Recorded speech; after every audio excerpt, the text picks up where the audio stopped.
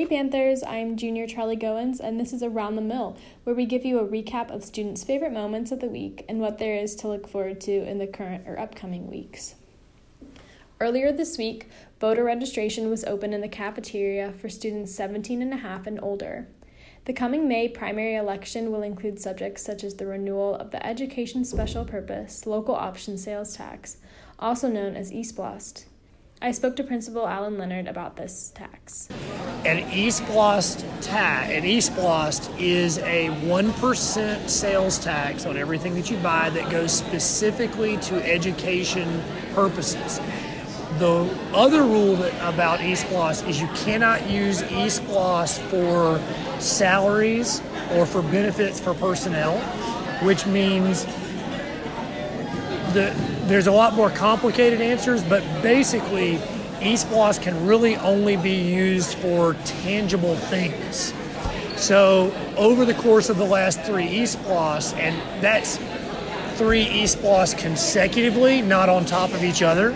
So when you buy something in Fayette County, you've only ever paid 1%. You haven't paid 2% or 3%. What happens is when you propose an ESPLOST, you have to propose it for 5 years or X number of dollars raised. And then once you hit that end, you have to go back to the voters and have them approve a renewal of that. So our ESPLOST has been approved once and renewed 2 more times. And on May 24th, the school system is going to ask the voters to renew the ESPLOST for a 4th time. When you walk into Starrs Mill High School, you can see a lot of things that ESPLOST has paid for. The biggest item was our complete renovation back in 2017. So when you see our new floor tiles and you see the ceiling tiles and paint on the walls, all the things that we did in that renovation that year, that all came, new HVAC systems, new roof, that was paid for, half of that was paid for by ESPLOST dollars. When you use your Chromebooks, when you use the school Wi-Fi, when our teachers use their Promethean boards, when they use all that technology, that was also paid for by ESPLOST dollars. When you ride on a school buses are paid for by ESPLOST dollars. And the biggest benefit to the school system is, all the things that I just described to you, they're all things that we really need anyway. But if we didn't have ESPLOST dollars, we would have to use we'd have to use the same money that we use for salaries and benefits to be able to pay for those items. And we would really have to make some really hard choices about teacher salaries, about numbers of teachers, about those kinds of things if we were still trying to do one-to-one Chromebooks or still trying to do multi-million-dollar renovations of our facilities, that sort of thing. ESPLOST dollars are being used for construction. You will be able to, and the school system is going to announce and publicize kind of what are the proposed projects for ESPLOST 4. We have the potential of putting tennis courts on campus.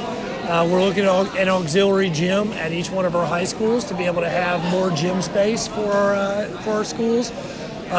We're going to have to do continuous renewal of Chromebooks and of technology because technology goes stale after a couple of years.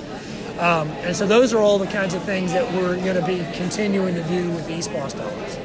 Next, I talked to senior Kaitlin Minter, an active member of the school's drama program, about her nomination for a Shuler Award for her performance and contribution to the spring musical, Pippin. The Shuler Awards are for high school drama in the state of Georgia and will be televised tonight on April 21st. The Shuler Awards is an award ceremony for high school theater throughout the state of Georgia, and there's over 50 schools that participate each year. And it's mostly judged for our musical that we did this year called Pippin. And we were nominated for a lot of things, but my favorite and most exciting nomination was for Best Ensemble. I think we did a really great job incorporating ensemble into our production of Pippin, and especially with the way we used Cirque and physical elements to tell the story through large groups of people in our ensemble, and just use movement in a way that was different than a lot of shows we've done in the past. So hopefully that will set us apart from the rest of the schools competing, and hopefully we come back with a Shuler Award.